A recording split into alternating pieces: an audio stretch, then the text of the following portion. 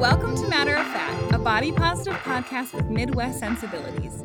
Hi, I'm Kat Palavoda, a local fat feminist, shop owner, and as weird as the summer has been, I am a little sad to see it ending. I'm joined by my co-host and producer, Soraya Bogani.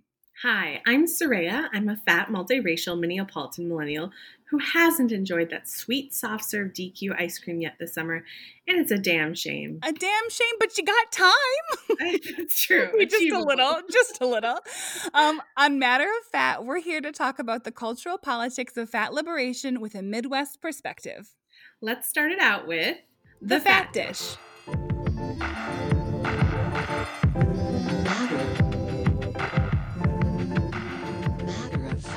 It's time for the Fat Dish, where we share our dish about what's going on with us.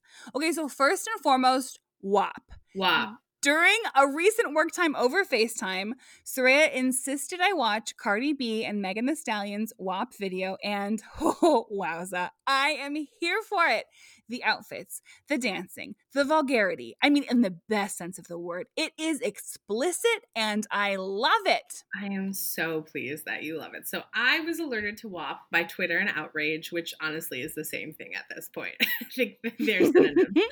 In any case, people were talking about a certain sister from the matriarch Kardashian empire and what was she doing there? So I had to get in on it. So I hurried over to listen.tidal.com. Not sponsored. Listen, I'm a title girl. Not always sponsored. Just truly there for Hova. Okay. So I went over there to watch and was visually and sonically delighted. It is saucy, y'all. And that's a very tame description. Sure is. So as we do, Soraya and I have spent every day since then sending each other our fave lyrics and internet culture offshoots that include the song. Some great ones have been a wet ass pupusa with gooey cheese coming out of it, a wet and gushy tres leche cake, and I really loved the USPS fan cam set to WAP. I mean, amazing.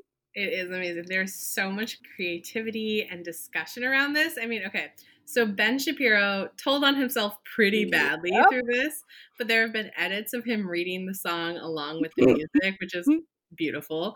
One of my favorite tweets actually comes from Twitter user @FeelingFisky, who types, "In the hit song WAP, when Megan Thee Stallion proclaims, 'When I ride the dick, I'ma spell my name,' she is advocating for community-based literacy programs focusing on one-to-one and small group learning opportunities. In this essay, I will," and then I don't know how the tweet ends. It probably ends like that, but my phone fell to the floor due to my quaking laughter. It was so good. So good. Too good. Okay, I would like to share that my favorite line is when Cardi B says, and let's see if I can get it out right. She says, "I want you to park that big Mack truck right in this little garage." I mean, it's so too good. And then the horn. Oh my God, let me tell you a thing. Every time I hear that lyric, the part that gets me is the train horn right after it. I would love to be a fly on the wall during those conversations during production. How did they land on that specific horn sound? It just sends me over the edge every single time. It's just so loud. I mean, it's not a truck horn. It's just a train horn. Yeah, right. It's not real. Maybe it is a Big Mac truck. I need to do my own research. Maybe there's more to it that we're not. I don't know, but yes, it's loud. Full of genius. Let's figure out. No, we're not going to do that. Also, I will say this is such a summer anthem and a good indicator of how cooped up people are feeling. I've seen a lot of chatter about how people wish they could be at the club with this song playing. And oh my God, yes. I have never been a club goer myself, but I would in a heartbeat to have that summer moment. And summer is almost over. I can't. It really, so yes, this really is a summer song, and yeah, summer is basically over. I don't know, how did that come so soon? I know. I found myself on the Cedar Lake Trail the other day, which I mentioned in our newsletter. Yeah, we've got a new segment. It's called the Matter of Fat Rec Center, where we share some recommendations, and Kat and I wrote about our favorite outdoor spaces. So, like, real talk with y'all, I'm not a big newsletter person. You heard it here first, and you'll probably hear Mm-hmm. about it many more times because this is my podcast and I can talk about what I want. And I like to talk about how I don't like newsletters, I guess. I don't know. However, okay, ma'am. However, I do like our newsletter, and I know Kat and the team put a lot of thought into it. So if you haven't checked it out yet, I would recommend, like the Rec Center, Hey. you do so. And I also deeply understand if you haven't. This is very conflicting for me. So just like go read it, maybe. I mean, different episode, same deal. I worked really hard on something on the computer. Now I am begging you to go look at it. And yes, I know like the world's tiniest violin is like playing for me as I tell you this.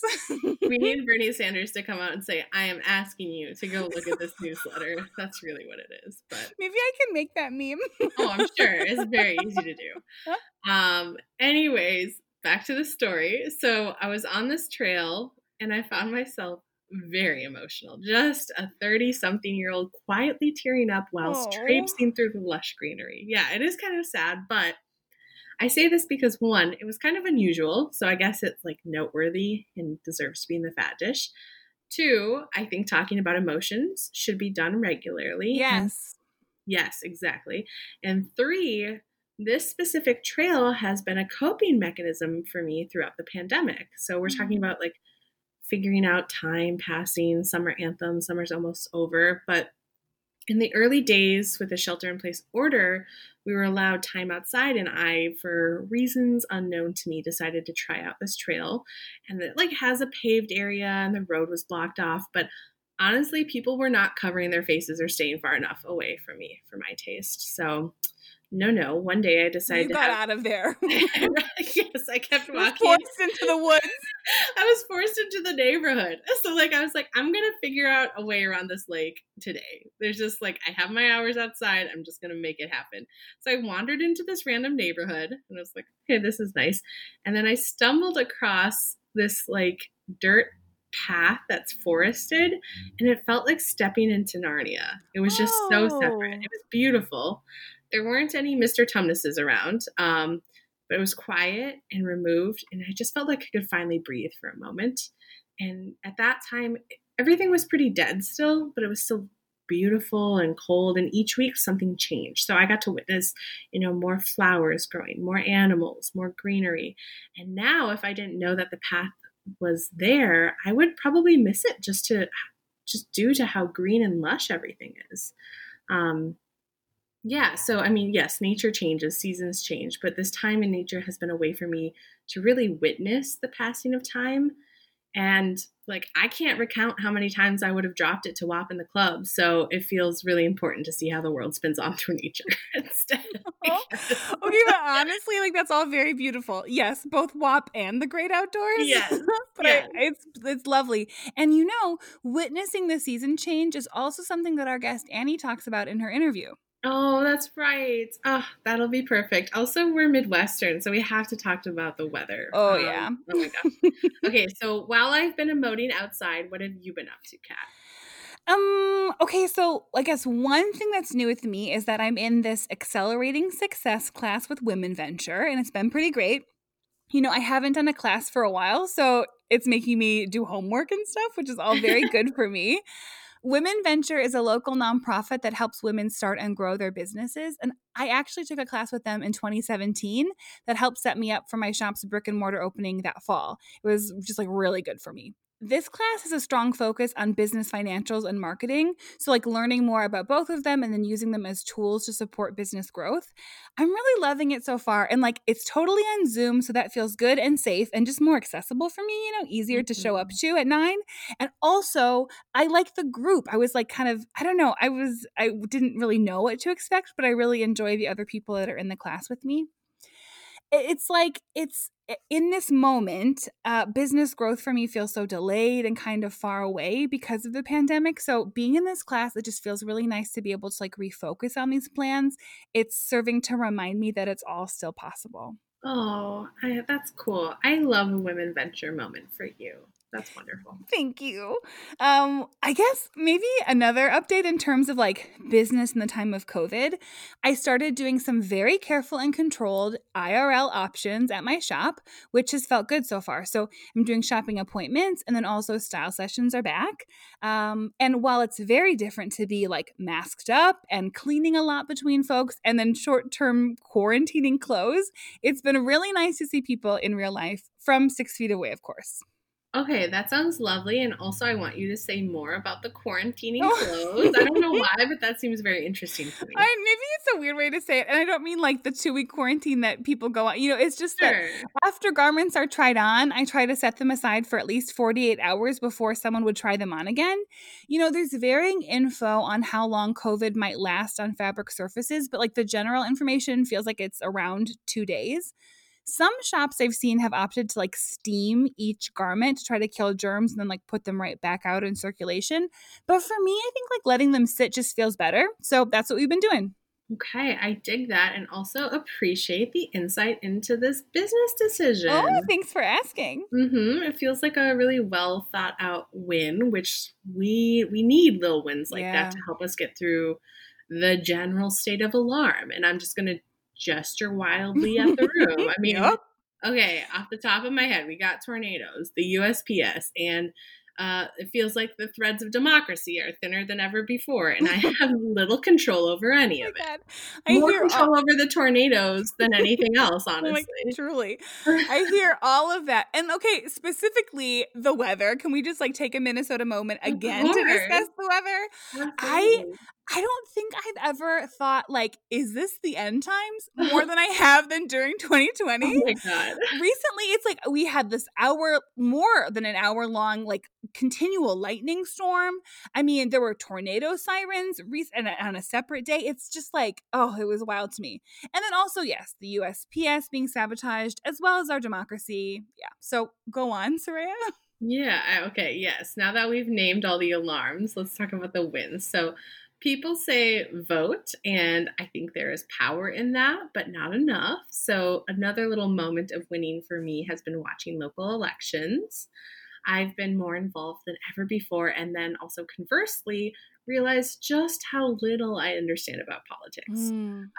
Like, for example, what's going on with defunding the MPD and the city council, pushing like a ballot decision over to the charter commission, them holding off on that decision. It's just like nonsense. Like, how does anyone but a seasoned politician ford the river of information and disinformation happening at all times? Yeah. I do not know. It goes back to what Alex said, and I'm very deeply paraphrasing. But in the last episode's interview, he basically said that we need to look for and uphold people who want to do the work to keep us safe. I fortunately felt like I could vote for those folks in the most recent primary election, and that felt so empowering. Yeah. At the same time, just because I share identities and or assumed values with someone does not mean that their position of power will result in what I think it will. Also, yeah. Yeah. We are living in complex times, my friends. I've also really enjoyed taking us all on a roller coaster ride, not to Valley Fair, Never. but to Fat Dish. So I will leave us on a happy note. Yes. Tell us. Okay. Summer is almost over, yes. We've established that. But my family has been growing tomatoes and peppers and flowers and so many goodies, and it's so magical. I've never been a cut flowers person. I think a few years ago I heard a Leslie Jones bit about, how awful it is to give someone something that's dead so they can just like watch it wither away and die further. Honestly, yep. Yeah, again, paraphrase, but I think that mindset just really lasted in me.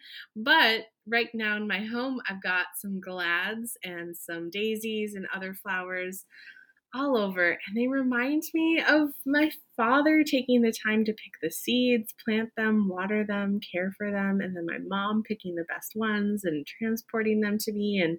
And seeing those bursts of color all around is love. Eating the veggies they've grown is love. And I'm so gosh darn lucky to have that type of love in my life. And I want to extend that to all of you. What are you grateful for? Where are you getting love in your life? And like, what are the big and small ways that love can manifest? And wow, geez, I warned y'all. I'm emotional. I am an emotional being. Oh, you are. And I love it. And I just love all of that. And honestly, those are some good journal prompts over here, Soraya. So thank you. You are welcome. I am not a journal keeper. It's not my strong suit, but who knows? But yeah, so that's my little happy note. What do you have for a happy fun note, Kat? Okay, something fun and a lot less poetic than what you've just given us. That's right.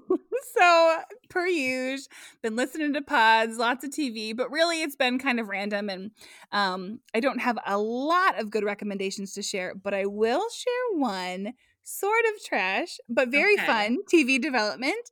So my besties convinced me to get into this season of Big Brother All Stars. It just started at the beginning of August, and I am loving it.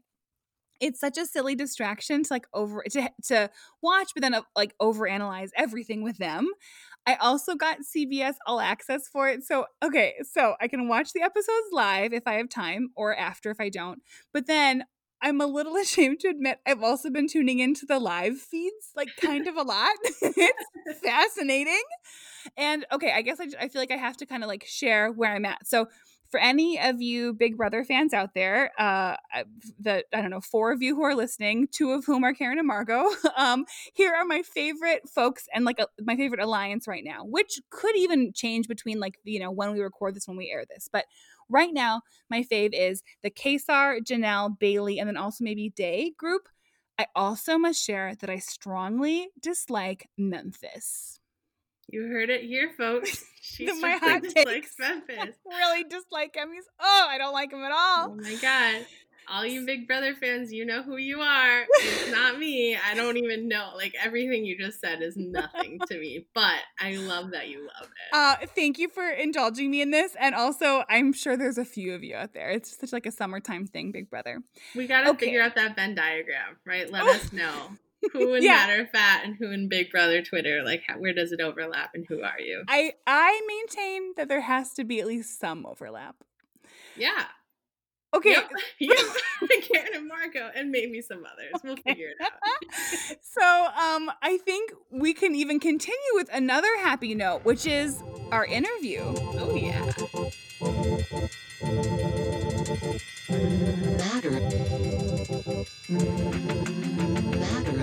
Y'all have been waiting for this one. In this episode, we talk with Annie Jansen, whose name should ring some bells if you're familiar with the podcast and or have been tuning into the Twin Cities Fat community and other rad fat things happening in the Midwest.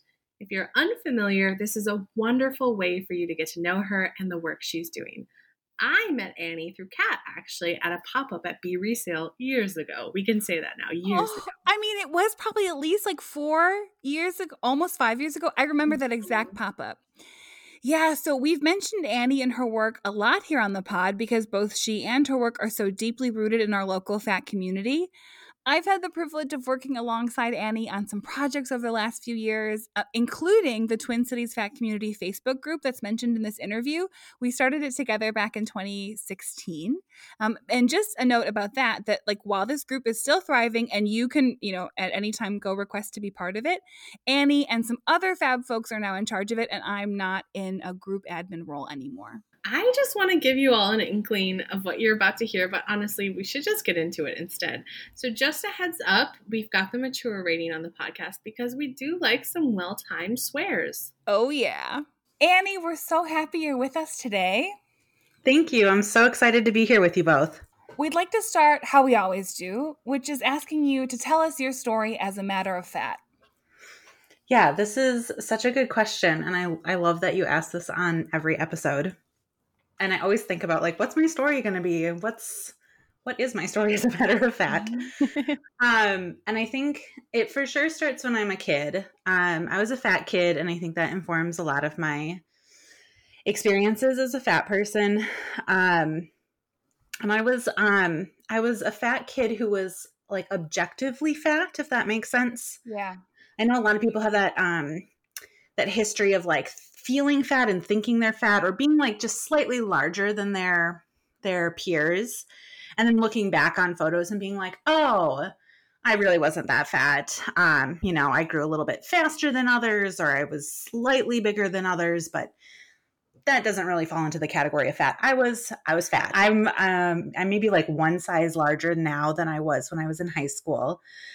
And I went to a very large high school, and I was one of the very largest people in the school. So like it was very obvious to me how different I was because of my size. And yet I think that it did not highly affect my abilities to engage with my life at that point in time. I definitely walk in life with a lot of other privileges as someone who's white and cisgendered, and came from like a high socioeconomic background. And so I think those things definitely helped me a lot. And that I just also had like some ingrained personality traits that allowed me to like not give a fuck. Oh, can we swear on this? Shoot. Yeah. We don't swear a lot, but yeah, we have the explicit marking. So you're I good. love swearing. I'm here for it. Yes. So I really managed to somehow like not care very much what people, I mean, I definitely cared what people thought some of the time, but I managed to do a lot of things that I think a lot of fat kids did not feel comfortable doing. I joined sports teams. I joined an improv group. I'm not an actor, but I did do that for a little bit in high school. I wasn't a popular kid, but I had a ton of friends, and I wasn't afraid to like go places. I went to clubs. I don't know. I guess you could say I had like a very like normal kid upbringing. And I really didn't let my weight define me a lot. And it actually wasn't until I actually like lost a bunch of weight that my weight started to define who I was. And so as I got into my early 20s, I, for whatever reasons, it wasn't an intentional weight loss pursuit, even though at that time I was in a very weight-centric mind frame. I just kind of like lost a lot of weight, like a lot, like many, many pant sizes. And it was obviously very noticeable both to me and to others. And I got lots of compliments.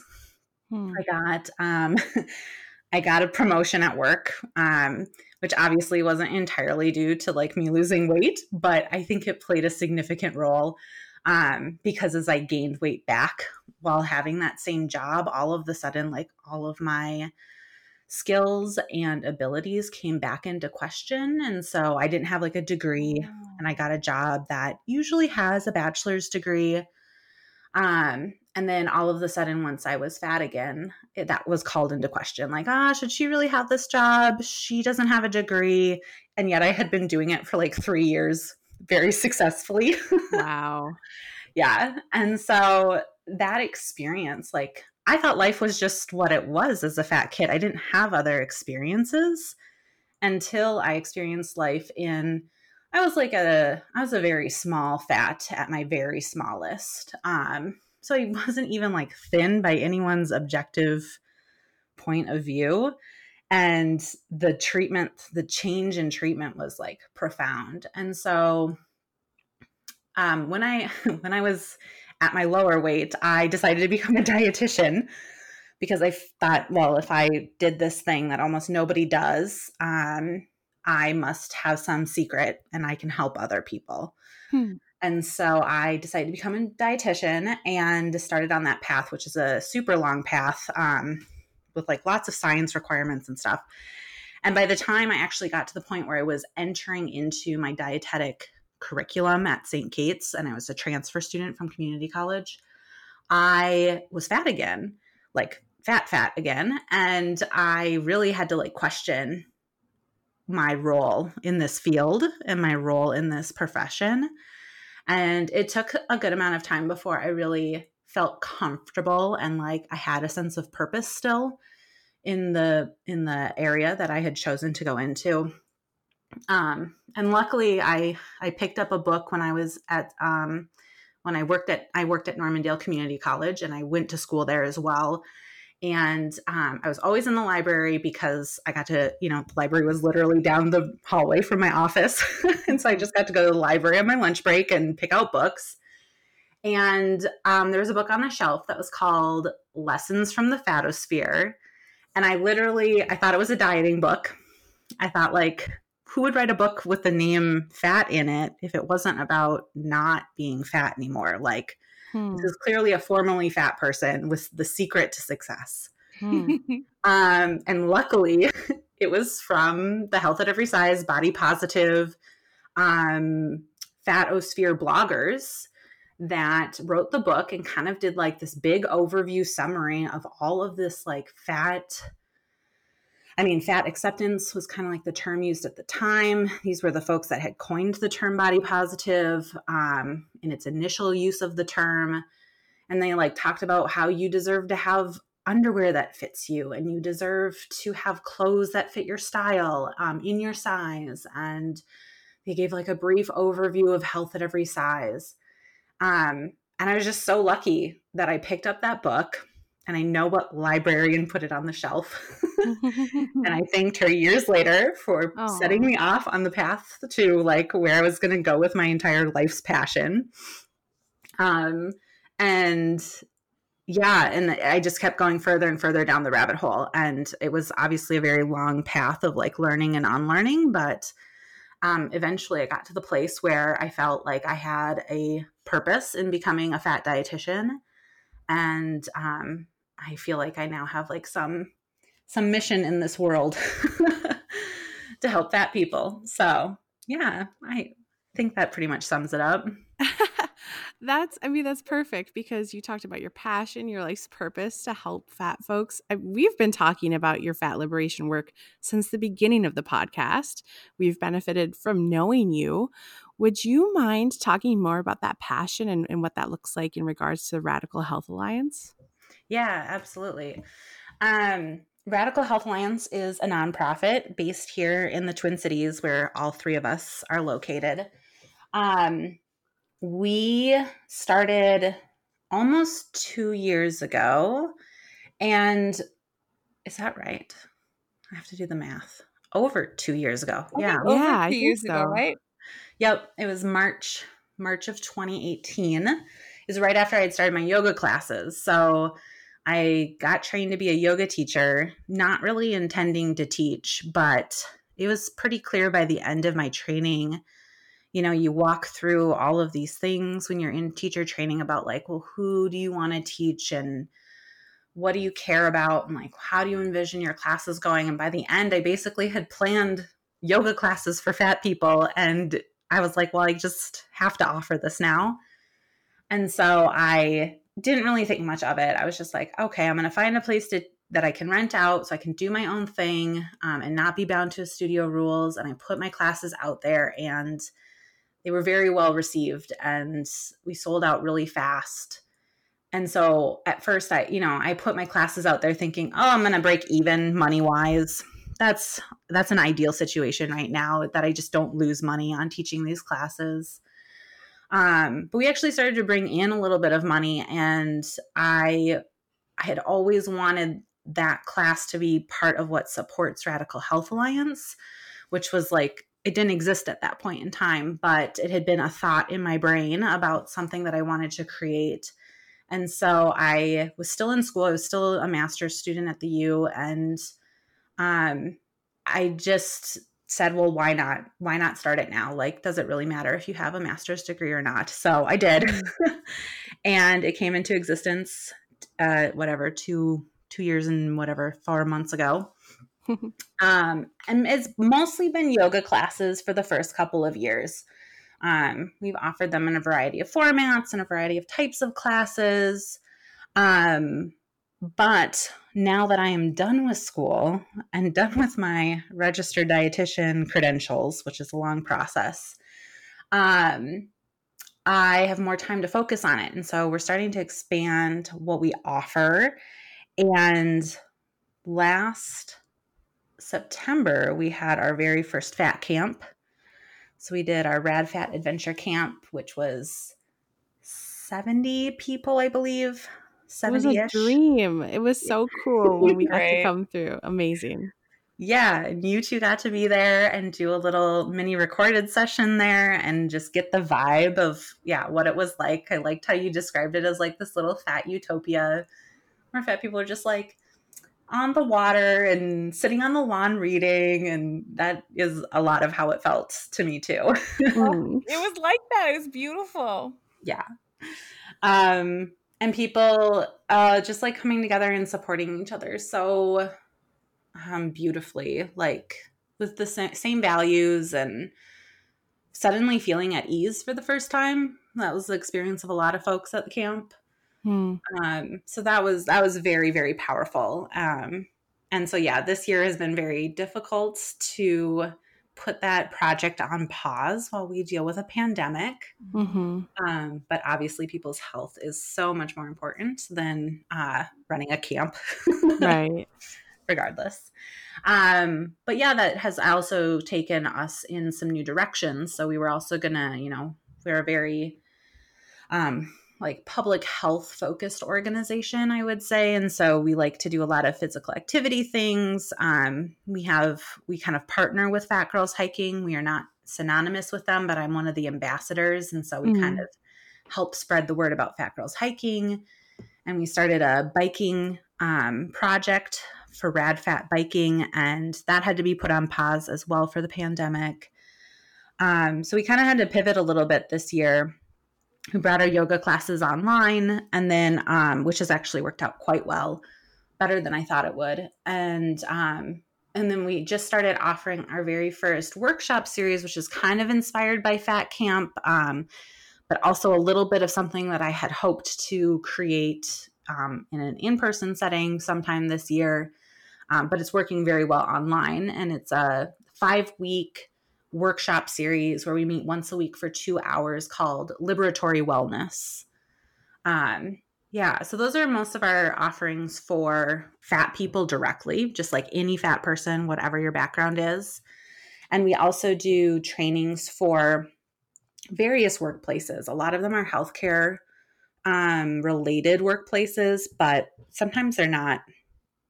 Various different organizations are looking to get training on health at every size concepts, like what fat discrimination looks like in the workplace and how they can combat that. So other topics related to fat people depending on their workplace setting. Perfect. We also want to know more about ASDA because we know that you are part of that organization, Annie. Yeah, ASDA. ASDA is the Association for Size Diversity in Health. I have been on the board for the last 2 years, and we've really been going through some pretty big transformations recently, which is really exciting. But ASDA's been around since the early 2000s, I think 2003.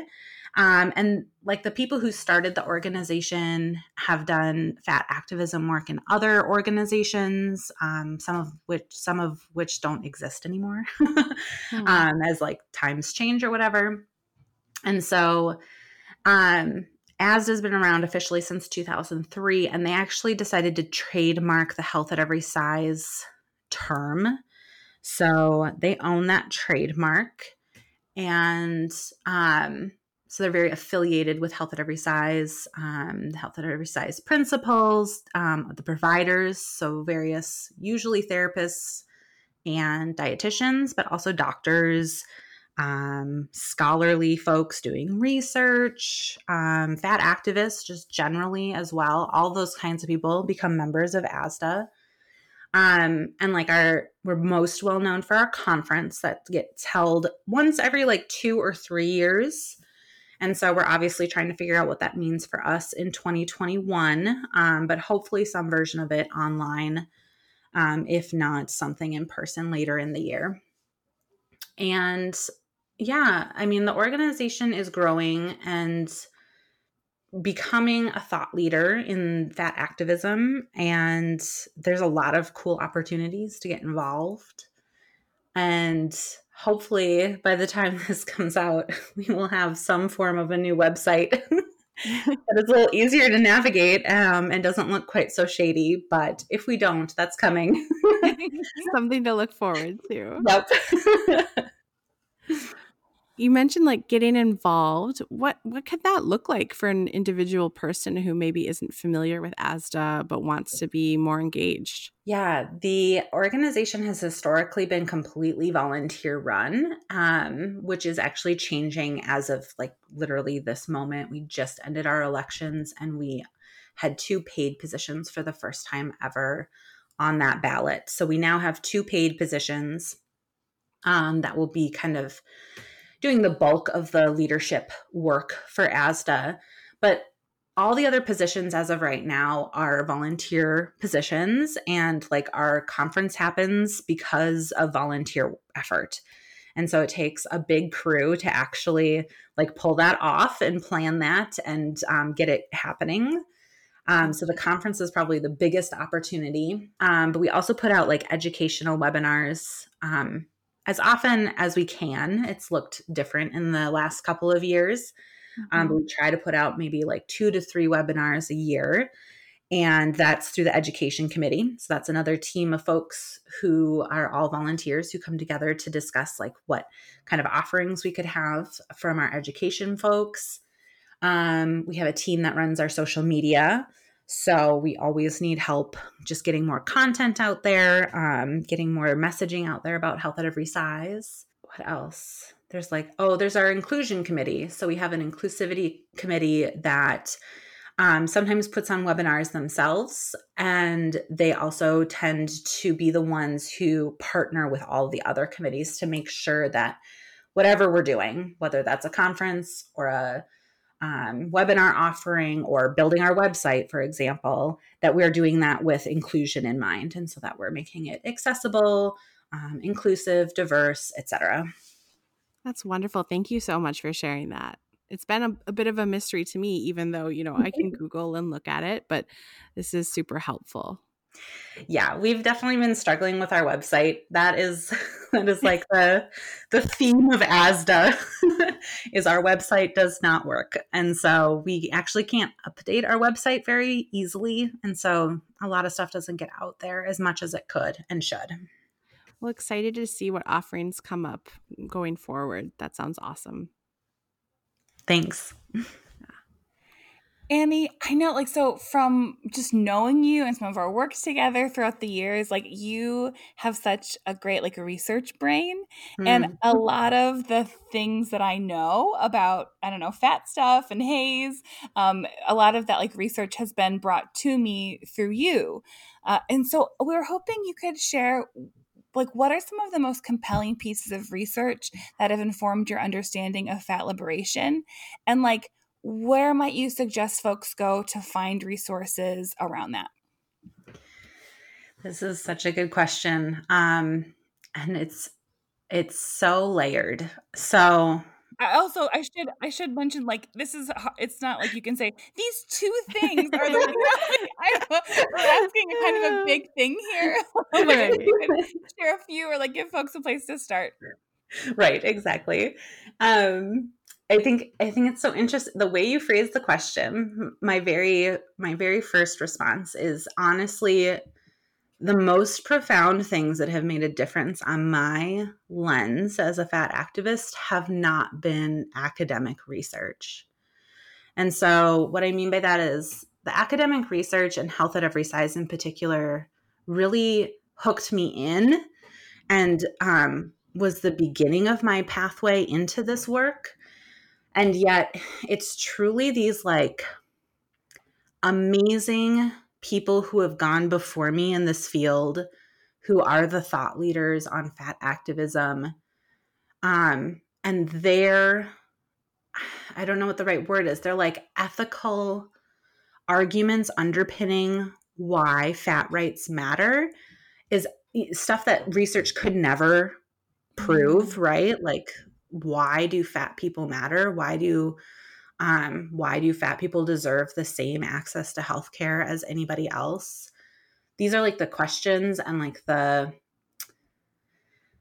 rhetoric that other fat activists have put out before me on these topics are the things that I think have shaped me the most. And so, for example, this is one that we say all the time, right? Health is not a moral obligation, which if you've never heard this before, it takes a minute to parse out exactly what it means and what it's saying.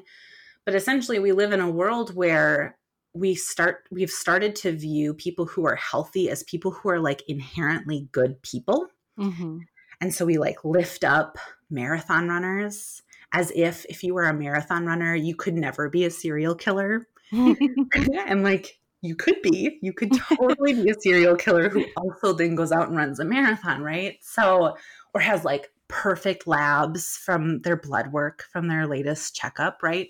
It doesn't take being a good person to achieve those things, and pursuing those things doesn't make you a good person either. And so that phrase, health is not a moral obligation, like, as fat people, we don't owe anybody our health. We don't owe anybody our health status or our health history in order to get the things that are our inborn rights, right? So like, we have the right to have access to healthcare. We have the right to exist in this world, right? We have the right to take up space and just be in public.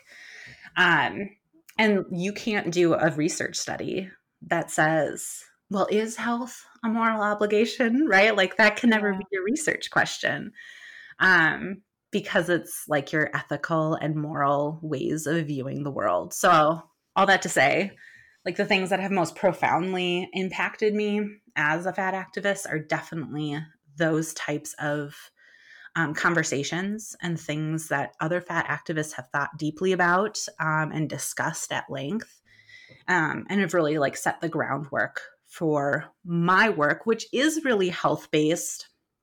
So you're getting all these health examples because my work is very health-based, both as a dietitian and through Radical Health Alliance, which health is in our name. So we're obviously focused on health, but public health, I would say, right? Like it's very preventative care, to use like the language of my degree, right? Things that improve people's life and prevent disease later on.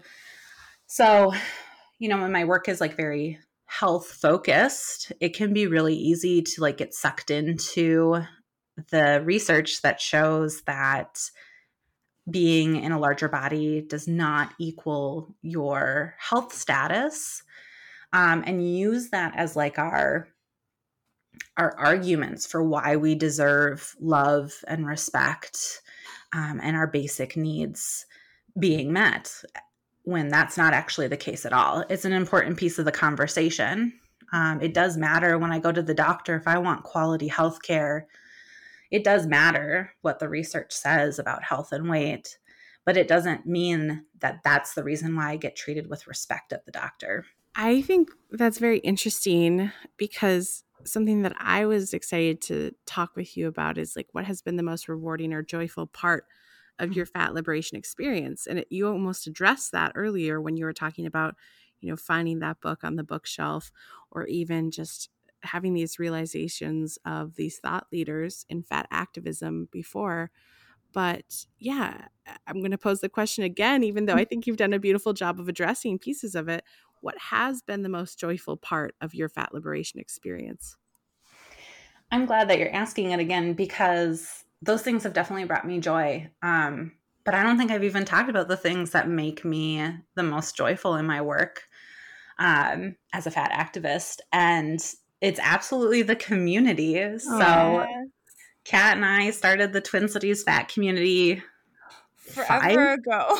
A long time ago. Yeah. A while ago. I think it was like nearly 5 years ago. Yep.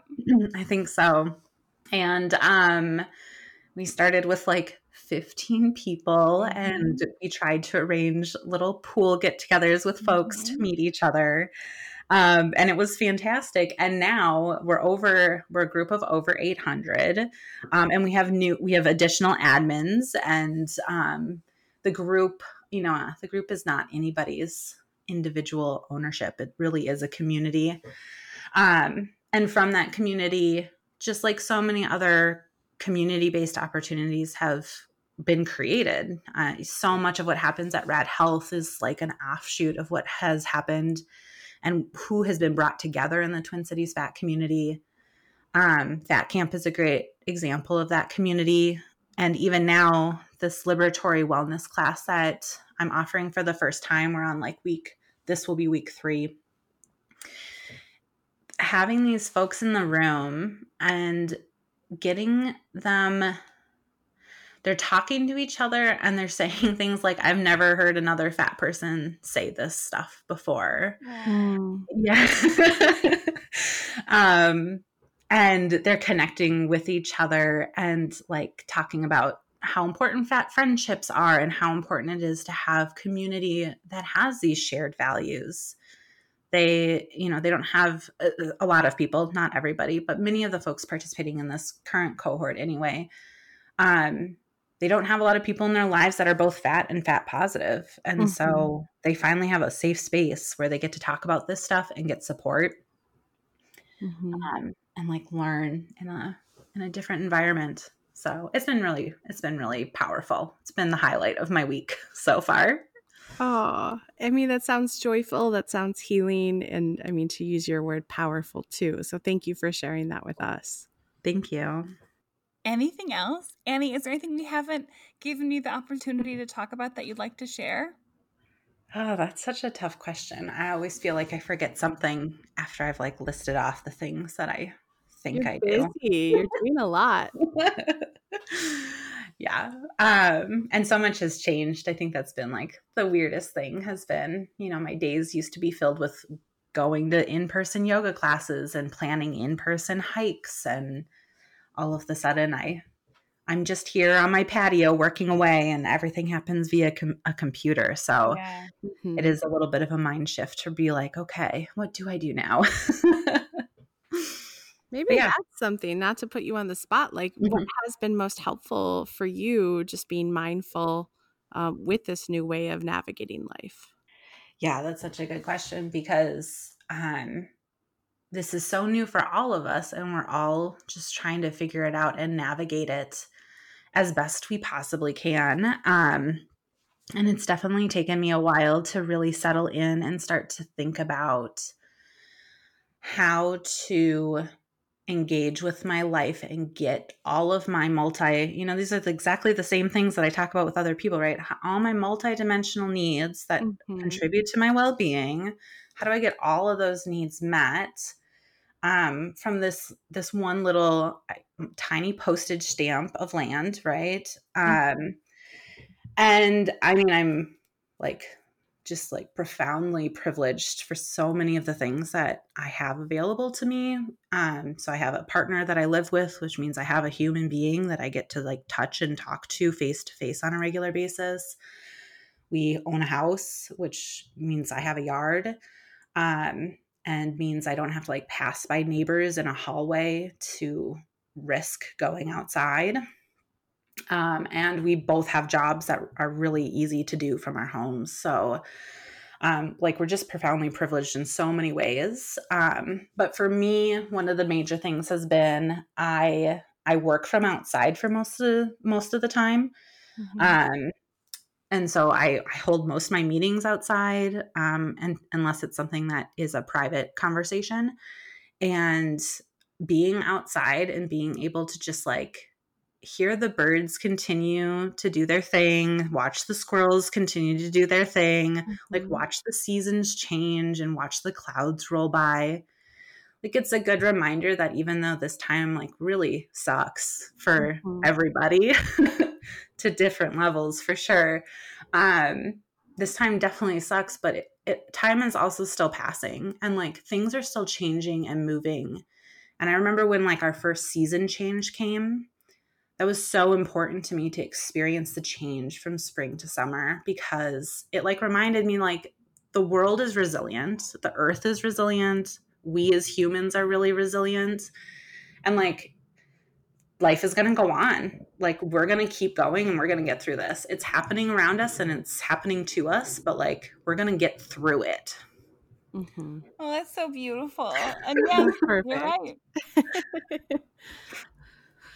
Well, thank you so much, Annie, for taking time to share all of this with us. We've really appreciated it. Thank you so much for having me. It's been so lovely to talk to you both. Annie, thanks for telling us your story as a matter of fat. I'm so pleased that we could share that conversation with you. Same, same, same. We're so lucky to be able to sit down with folks like this and hear from them, and even more fortunate to be able to share their stories and wisdom with y'all. It's amazing how in such a short interview that we can encapsulate the complexity and multitudes of someone's life experience. Annie did such a wonderful job of explaining her fat liberation journey, and I found it profound to consider that, yes, there is data and logic to back up what we talk about here in Matter of Fat, but the ethical and moral considerations of human dignity should supersede all of that. Yeah. And, what's a better way to discuss more complex, nuanced topics than in Dirt and Discourse?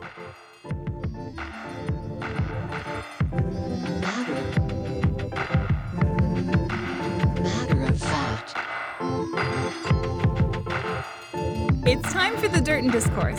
This is where we dive into the excitement and discomfort around relevant pop and cultural happenings. So this is a very big political year in the U.S. The vice presidential Democratic candidate was recently named, and there are a lot of thoughts and feelings on that. I have them. Perhaps you do too. However, Kat and I were talking the other day about the VP candidates that were under consideration and focused a lot of our conversation on Stacey Abrams. Stacey Abrams is one of the few plus-size politicians in the national spotlight. She ran for governor of Georgia. She runs an organization fighting voter suppression. Surprise, surprise, I just read one of her books, Lead from the Outside. So she was someone who was looked to as a potential VP choice but wasn't selected. We have thoughts about that, but generally want to just discuss how fat phobia and also sexism and racism have undoubtedly impacted Stacey Abrams' career and what we can learn from this bold and ambitious woman. First, a little background on Stacey. She was born in Madison, Wisconsin. Midwest, baby. Hey. We gotta call it out when we see it. But grew up in Mississippi. Yeah. Yep. Okay. There we go. She served for 10 years, 2007 to 2017, as a state representative in the Georgia General Assembly. She was the House Minority Leader for 6 of those years. She ran for governor of Georgia in 2018, and that made her the first Black woman in the U.S. to be a major party's nominee for governor. And so maybe I had heard of her before that, but like this gubernatorial election was like the first time I really started paying attention to her. Soraya, was she on your radar before that at all? No, absolutely not. I'm a political noob. I can't say that I was paying attention to her prior to that point. So while Abrams lost that 2018 election by less than 2% or around like 55,000 votes, it helped shed light on the massive voter suppression efforts in Georgia, many of which were put in place by the very guy she was running against, Brian Kemp, now governor of Georgia, while he was the Georgia Secretary of State. Okay, so get this. While he served as Secretary of State from 2010 to 2018, his office purged 1.4 million voters from their rolls for a variety of reasons, including things like not voting in a previous election, or even like their handwritten voter registration wasn't identical to their personal documents due to even a typo. And this impacted Black voters in Georgia most dramatically. So to recap, Brian Kemp was responsible for creating the laws that made it difficult for folks to vote, and then won a gubernatorial election narrowly, likely in large part due to the unscrupulous voting laws he enacted as Secretary of State. Right. I mean, yikes, right? Cool. Whew. So while it was a tragedy Abrams didn't win, and honestly, we're not using that term loosely. Like Brian Kemp is currently mismanaging a coronavirus response that's likely leading to more loss of life than acceptable in Georgia. So like, while it was indeed a tragedy that Abrams didn't win, it did shed more light and more of like a national spotlight on the issue of voter suppression. As I shared, I didn't know much about Abrams before, so it was good to talk with Kat and do more research. So in 2018, she founded Fair Fight Action, an organization to address the voter suppression we're talking about, especially in Georgia and Texas, but with impact in 18 states. Fair Fight promotes fair elections in Georgia and around the country, encourages voter participation in elections, and educates voters about elections and their voting rights. They also support pro-voting rights progressive leaders. As a side note, so I lived in Louisiana and Texas for a while, and while I was there, like I was shocked by how difficult they made it for folks to vote or register to vote. And okay, it is not at all perfect here, but I do think Minnesota, like comparatively, has some better laws than in those states in terms of the right to vote. seeing firsthand how different voting laws are in other places and like seeing clearly that they're really just like set up to disenfranchise people, it was so troubling. It's also wild to consider the boldness with which many Republicans try to make voting more difficult. It's like, if keeping folks from voting is actually part of your campaign strategy, you don't belong in office. No, get out of there. Shoo. Go. Stacey's work around combating voter suppression is so important, and she documents her work in her most recent book called Our Time Is Now. I haven't read that yet. Also, there's a documentary that she's part of that's coming out on the same topic. What a woman. Okay, Stacey is a lawyer, an entrepreneur, and clearly all around badass. Yes. I mean, how much more experience do you need? If we're talking about public, government, and private sectors, she's got a bingo, folks. Okay, also, she writes romance novels under a pen name. I mean, Oh my God. hello. Oh my God. Perfect. Stacey is clearly an incredible woman. And, we think that she hasn't got the respect or the success that she deserves. There's a CNN opinion piece entitled Why Stacey Abrams Deserves Applause, and it's poignant for me for many reasons, which I will share in a moment, but also because there's like very little being talked about regarding her and her VP candidacy. But anyways, the opinion piece cites research that anytime a woman demonstrates an interest in power, the public tends to react with moral outrage. Right. And like reacting in ways they would never if it were a man expressing the same aspirations. Honestly, I find Stacey Abrams' ambition to be an inspiration. She spends a lot of time talking about this in her book, Lead from the Outside, the one I read. And I was so here for it. It sort of feels like folks have used that ambition against her. Like, how dare she be so bold as to express interest in the vice presidency or even being the president someday? Which, one, feels like a clear double standard that women in power face. And two, I actually heard her respond to this kind of question on a podcast recently. And she reminded the host that, like, in these interviews, folks are asking her about this and she's answering. She talks about how doing the work to make our democracy work for everyone is important to her. So, of course, she would want to hold an office at that level in order to make the most impact. Another double standard is the question of her experience, like I mentioned earlier. It's ludicrous, not Chris Bridges. It's ludicrous, not like that reference, that in a nation where we can elect someone to the highest office with virtually no political experience, we're questioning the ability of a woman who's demonstrated her ability to do the work. Yes. There are probably a bunch of factors as to why she wasn't chosen as the VP candidate, but I gotta think that misogynoir comes into it. In case you're not familiar, misogynoir is the confluence of racial and gender oppression for Black women. I mean, that's a pretty reductive breakdown of queer Black feminist Moya Bailey's term, but it would be a mistake for us not to name that here in play. Right. And also, we got to talk about how fat phobia factors into all of this. So Erica Hart recently tweeted, and I quote, "And I thought to myself, why didn't he pick Stacey Abrams? I had a complicated answer, but it really just boils down to colorism and fat phobia being in everything." The way Stacey Abrams shows up in the world as a plus-size Black woman with natural hair is somehow both a major source of conversation and also not really discussed at all.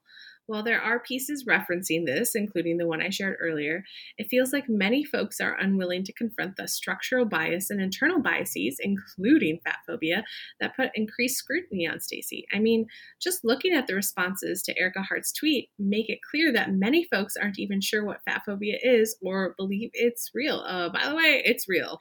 It's so real that we created a whole mini-sode about it for you. So go check that out if you haven't already. And I think that's one of the reasons we like Erica Hart's tweet so much. To us, based on our experiences and our work, we know fat phobia is obviously at play here. It just feels like most folks aren't directly acknowledging that.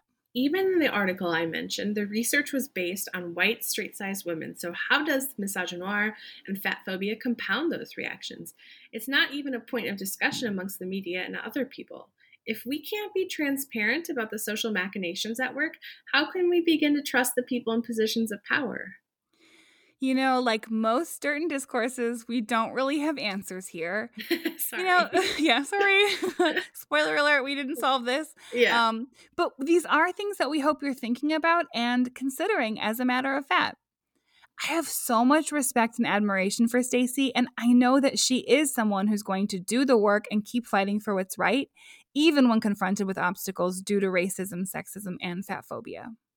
She is. And with that, we'll leave you with this quote from Abrams on the show Black Women Own the Conversation on the Oprah Winfrey Network in 2019. She says, I like who I am, and because I knew I was the best person for the job, I wasn't going to wait until Weight Watchers or Jenny Craig turned me into the after picture.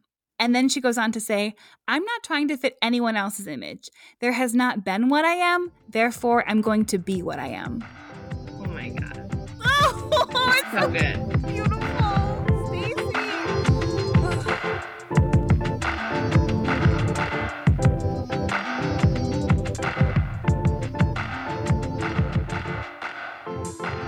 Wow, wow, wow, wow, wow. Just another great feature-length episode for you. And I can say that because we had an interview as in a feature. So come for me. It makes Okay. sense. It's great. It's witty. Love it. Before you go, we have to give you some deets about this month's Podluck. It's tomorrow, August 27th, if you're listening to this episode on release day. So we're discussing a recent episode of Nicole Byer's Why Won't You Date Me podcast, where she interviews Roxane Gay. Two fat folks you know and love together in a perfect episode to be discussed as a matter of fact. And fat folks that we've seen IRL more than once, Saraya. Yeah, we saw Roxane during our literary capades. Yes, and I've seen Nicole Byer perform. Very delighted. Thanks again for that invite, Ian, from 2017. And she came to Cake once when she was in town. Oh, I love that, especially since she's on Nailed It. It's just like cake everywhere. Yes. Okay, we should also mention, in a way that's like pretty on brand for Nicole, that there are some NSFW elements to this episode, especially the last 5 minutes. We like well-chosen cusses and stories, but maybe the folks around you don't. So listen to some or all of the episode or none of it. I mean, you're welcome to join us no matter how much you've listened. Also, we should note that our Podlucks are open to all folks, whether you identify as fat or not. Our conversation is 6 to 7:30 p.m. Central Time, and you can RSVP on our website. Yes, the website, www.matteroffatpod.com. Also has show notes and transcripts, info about the show, how to get on our newsletter list, access to other episodes, and much, much more. Please subscribe, rate, and review the podcast wherever you catch Matter of Fat. We love to shout out our Apple reviews on our Instagram story. Wink, wink. Yes, we love sharing a tag of you enjoying or relating to the podcast, so tag away, baby. Also, gotta give it up for the podcast assistants. They are talents with Instagram stories and elsewhere and are much appreciated. Until next time, when we're back for another episode of Matter of Fat. Is that enough? Yeah, I think so. Okay. You're enough. Oh, Saraya. You've always been enough. Sweet.